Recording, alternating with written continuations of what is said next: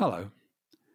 When I started working at the NHS Confederation some 6 months ago, I asked people for suggestions on who I could best speak to get the combination of experience, insight, plain good sense that would help me climb up a steep learning curve.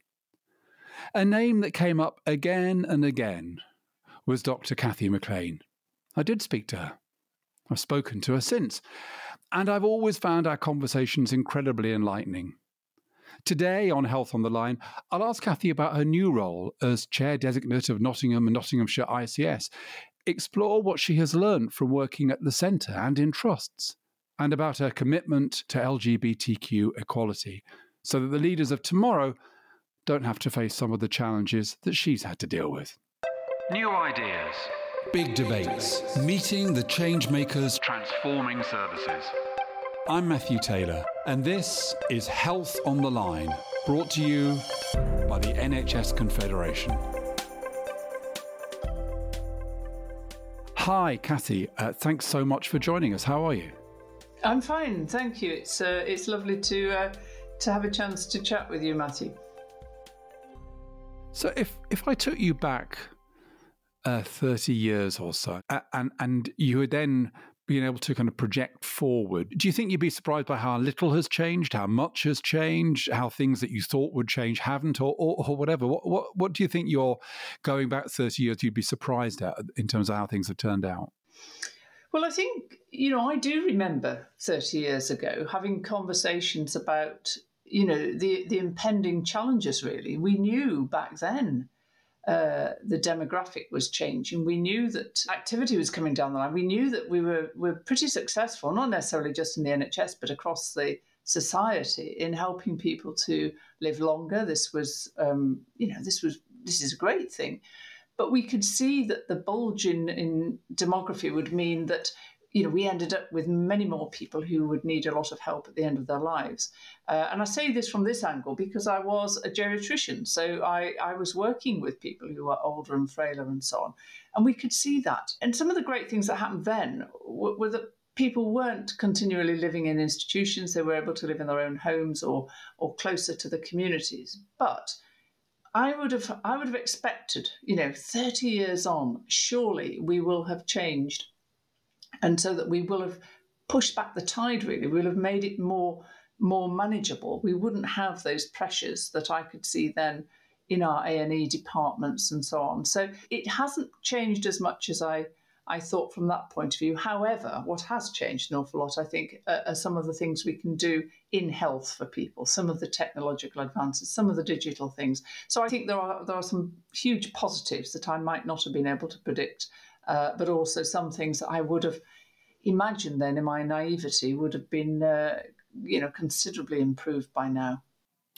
And would that also have applied, I'm sure, that 30 years ago, well, I know because I was having these conversations 30 years ago, people would have been saying, look, we need to kind of try to shift resources more into prevention. We need to think about how we can treat patients more without having to go into hospitals because it's expensive and risky going to hospitals. Do you think you would have been disappointed by how little progress we've managed to make in those agendas over the last 3 decades? Yes, absolutely, because I think we could see then that there was much more needed to be done in the communities. We tried in some small ways to do some of those things. And if I look back, somewhere in between 30 years and now, I look back to the 2007-8 when Aradazi was doing his review. We absolutely looked at some of those things and talked about it then. And again, sort of 10, 15 years on from that, we've not made the progress that we might have hoped. And I think in some ways, what's my leadership learning from this? You have to be brave when you can actually sort of see what needs to be done.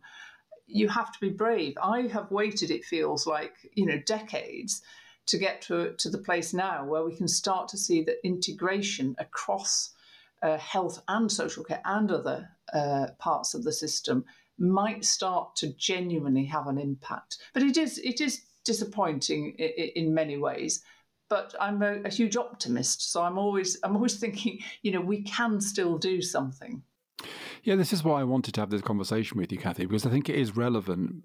Because if ICSs are to succeed in the big way that I think you want them to and I want them to, we do need to acknowledge how difficult some of this change is. So if you look across those years and you think, well, why haven't we achieved the shift upstream in terms of prevention out from the acute sector into community services and other services, for example, that allow people to better manage themselves, manage their own healthcare, stay in their own homes.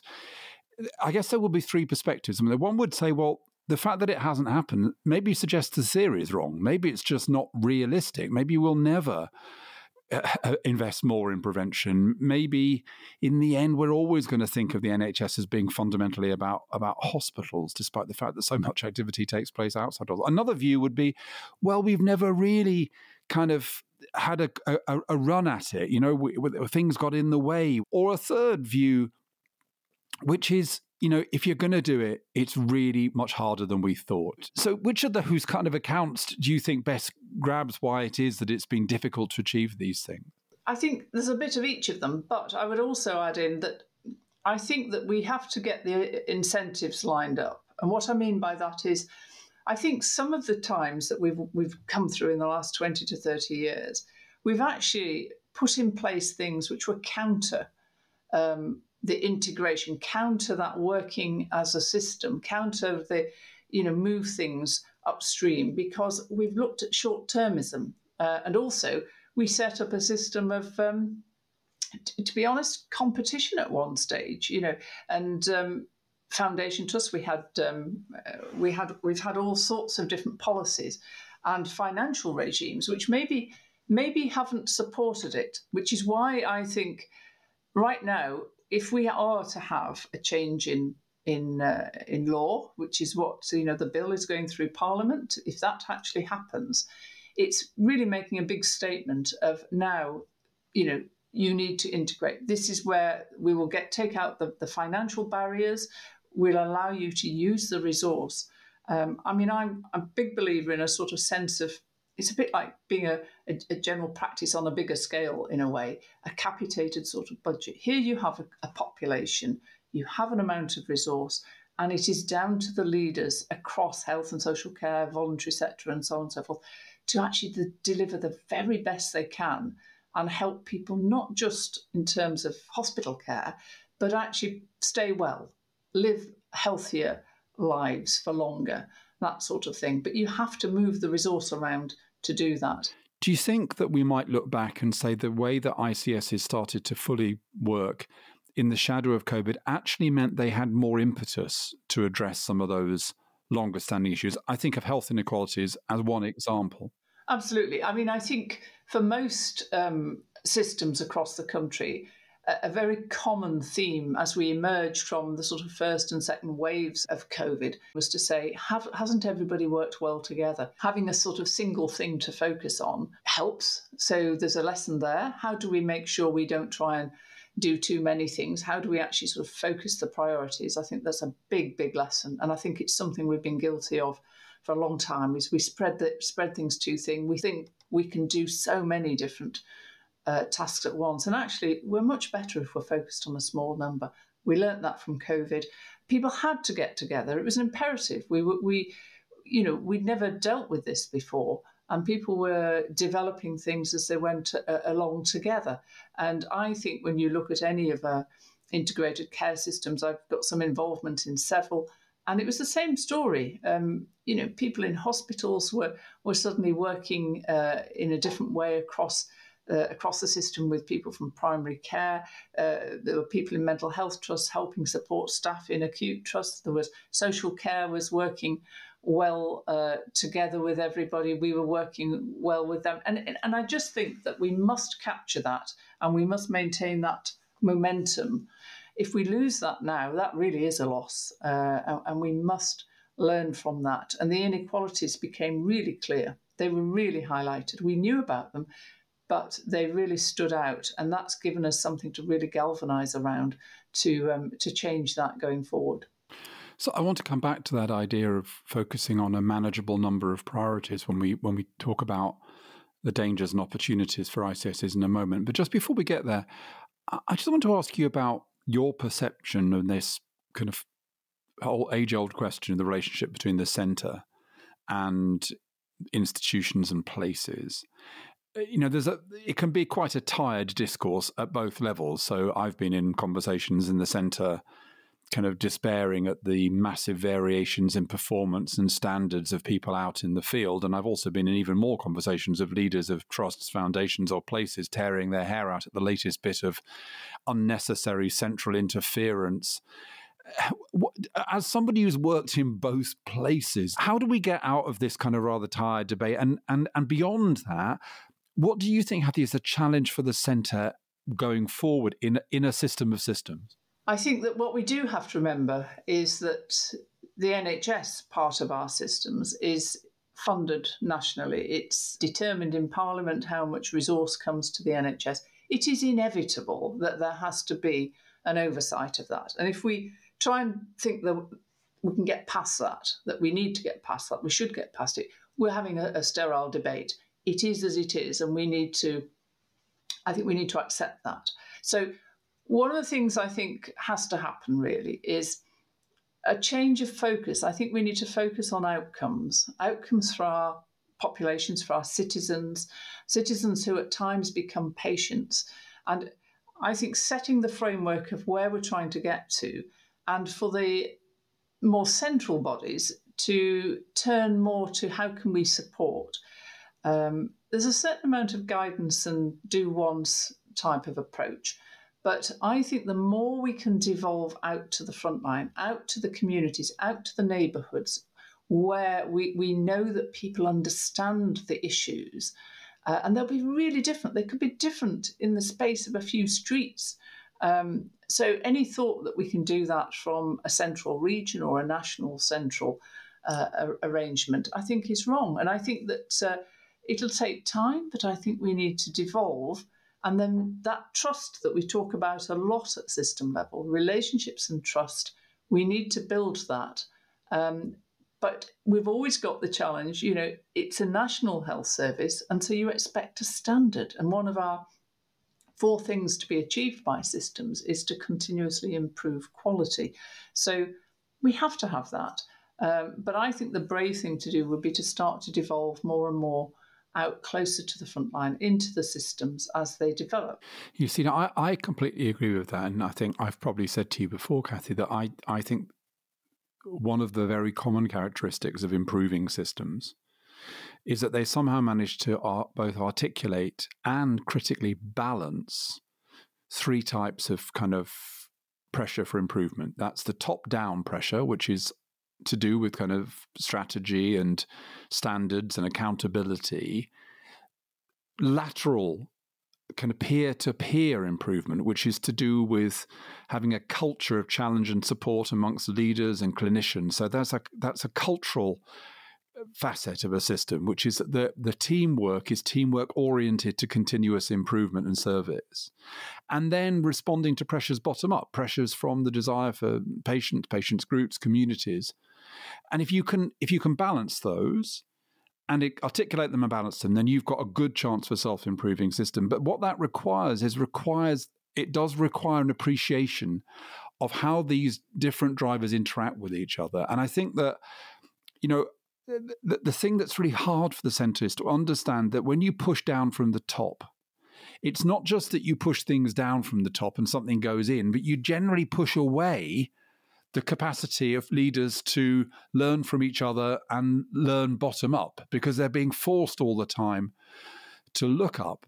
And so I feel that, if ICSs are going to succeed, the centre is going to have to lose an empire and find a role to a certain extent. Now, you've been at the centre. If the centre is to heed what you've said about the importance of devolving wherever you can, if it's to heed what I'm saying, which is about the balance needed for a self-improving system, it's going to have to not just be about good intentions, but quite deep thinking, isn't it, about a different kind of role? Yes, and there are some positives definitely that emerge around the culture that's created. We want a different sort of culture, but I think it's, in fairness, tricky whilst we're, bills going through Parliament and we're actually sort of building the the structures and so on, I absolutely see that there's a certain amount of uniformity there. But I think there will need to be, some more trusting relationships built up so that they're really clear what we're trying to achieve here, and give a bit, and maybe do it gradually. But I think sort of start to give something so that systems can actually develop for themselves. And in a way, we talk about accountability, but in a way, the accountability needs to be to the people we serve. And a lot of that can be done at a local level. That's where we should be listening. But I do recognise it is tricky. I think that offering improvement, offering those connections, I think there's a tremendous amount we can each learn from others, and also they can learn from us, whoever we are in these systems. Somewhere, somebody's doing what we all need to do, but nobody's probably doing everything.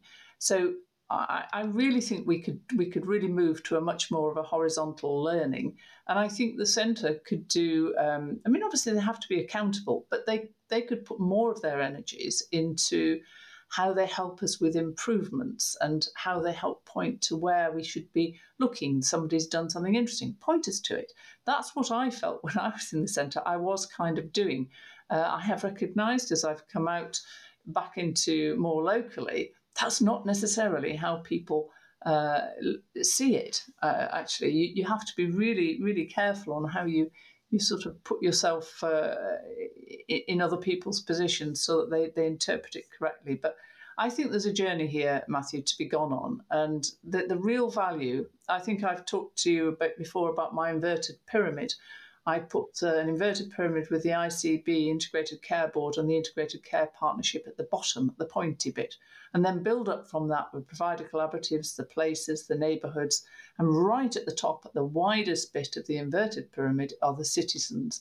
And that's the spirit of how I'm trying to work in my system, because I think that as soon as we have another hierarchical approach, we'll have lost that great possibility of actually making change, in the communities at the front line, preventing people coming into hospital, helping them to manage themselves. I thought something you just said is an interesting example of the kind of thinking that we need to be careful about. So, when I was at the centre, I would have absolutely said, look, there's great practice out there, as you said.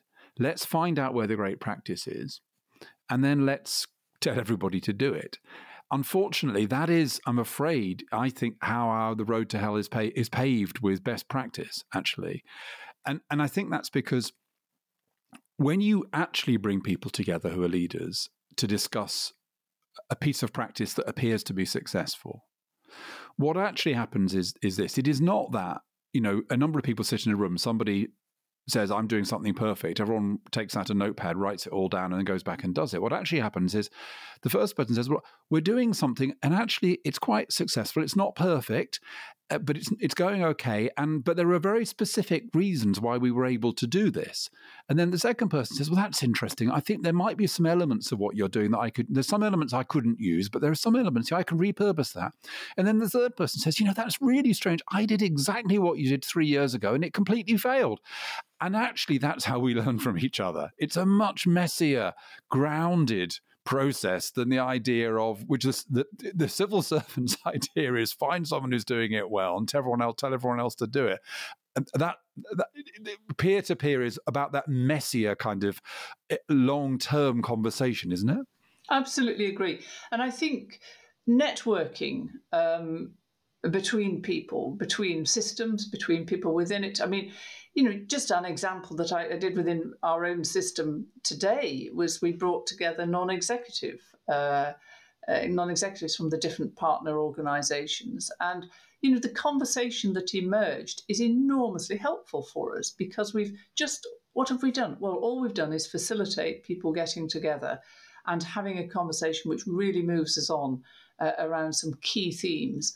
And I think the more we can do of that sort of thing, that's the sort of space, and it's energising. People enjoy doing that sort of thing. And if they enjoy doing it and are energised by it, they're more likely to go in and make a change as a consequence. So I completely agree with you. You can't tell people, they've done it really well in Netherwallop or wherever it was. You just do that now. that's never worked. You may get a few bit of uptake, but you never get the uptake you imagine. Surely everybody would be able to do this, but you have to sort of get interested in something and then start to look at it in your own context. How might you adapt it? What do you add on? Just the sort of things you were saying there. But we can facilitate that. I think we should be positive and optimistic about that. We can learn from abroad. We don't have to do it all from here. Some countries have been ahead of us in some of these things, and we can take from anywhere, really. Yes, absolutely, and indeed, just to say that we at the Confed are spending a lot of time thinking hard about what kind of resources and skills we need to precisely enable that kind of really powerful collaboration, facilitation, networking between peers, really strengthening that kind of lateral driver of improvement. But also what you've just described, that gathering you've described, takes me to ICSs. And I have heard so many different accounts of what an ICS is. So let me tell you my best shorthand, and then I'd be fascinated to know, Kathy, what you think of this. So it seems to me that ICSs have got three roles, fundamental roles, two of which are inherently in tension. So one role, the role that's not in tension, as it were, is there's a kind of economy of scale kind of set of issues. There's functional things. So there may be things that it is just better to do at ICS level, whether it's kind of capital allocation or workforce strategy or IT or R&D. So there might just be things where you can genuinely just add value by doing them at ICS level. That's unproblematic, although it will vary from place to place. The functional bit is complicated, but it's not complex. The complex bit is that on the one hand, ICSs have this role in convening and collaboration, as you've just described, and some of the most eloquent accounts I've heard from ICSs that exist about the difference they're making is to do with bringing people together and hosting different kinds of conversations. But yet, on the other hand, they are also going to have a kind of harder-edged role in terms of, allocation of resources, accountability, to a certain extent, some kinds of performance management, at least, or at least holding some kind of framework. Is that, do you think, an accurate account of ICSs? How do you deal with this inherent tension between the kind of the warm collaboration and convening side of things and the slightly harder-edged accountability and performance side of things?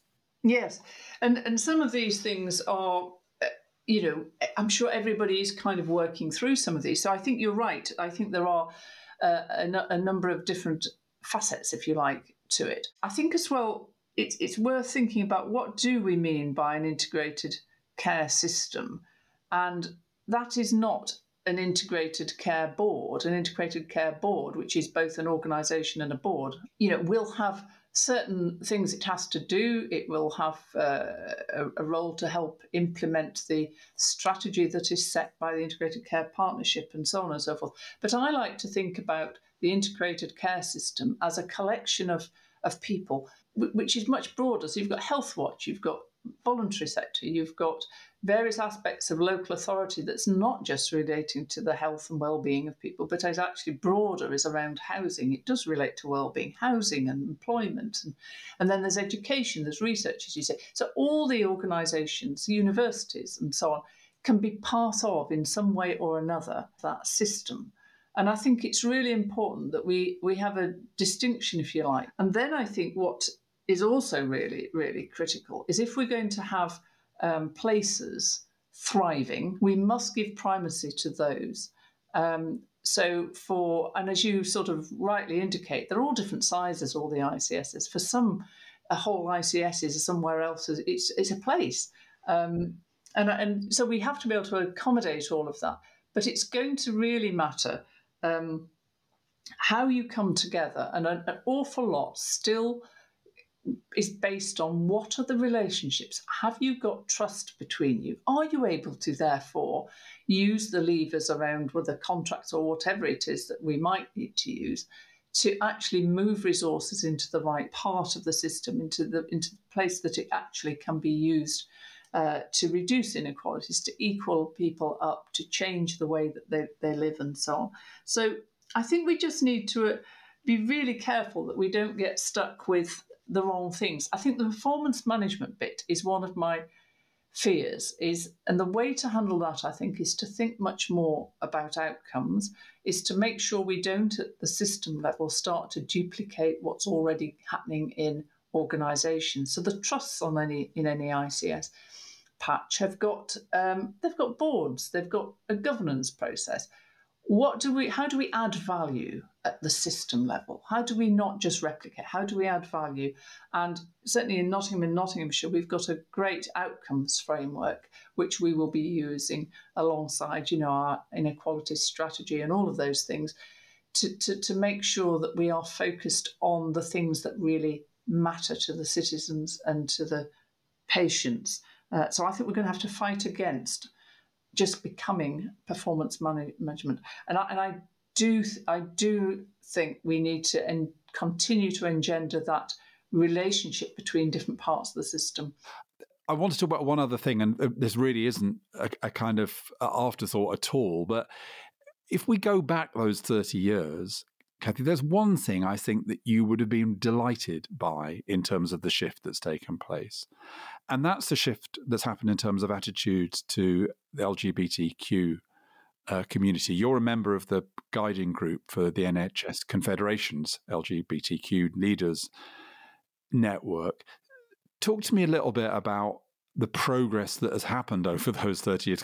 And am I right in thinking that you would have been pleasantly surprised at how much progress has happened since the 90s? And also tell me, what work do you think still needs to be done? Yes, I do think the world has changed from the one in which, when I set out, even in the 80s and so on and so forth, when I was just qualified and so on. It is in many ways unrecognisable. I think of my own trust at UHDB. We have a thriving network of LGBTQ plus, and it is remarkable when I look back. It would never have been the case 30 years ago. You kind of hid these things. I mean, genuinely, that's what I did. And also, I knew plenty of other people who would just sort of try and come and seek some advice.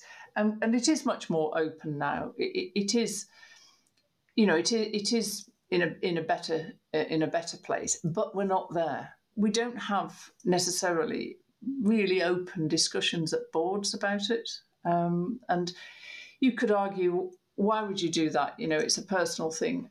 But actually, it just shows that we're not really as far down the path as I would really like us to be. I'm impressed with the progress we have made, but I think there is more to do. And I think there are, it's more complex than it was. People are understanding better about different aspects of people's lives. There's the trans community, there's people who've got different protected characteristics perhaps that overlap, all sorts of things. I think we've got an awful lot of education to do amongst ourselves, and I think we need to be really able to speak about these things and allow people to bring their whole selves into the workplace.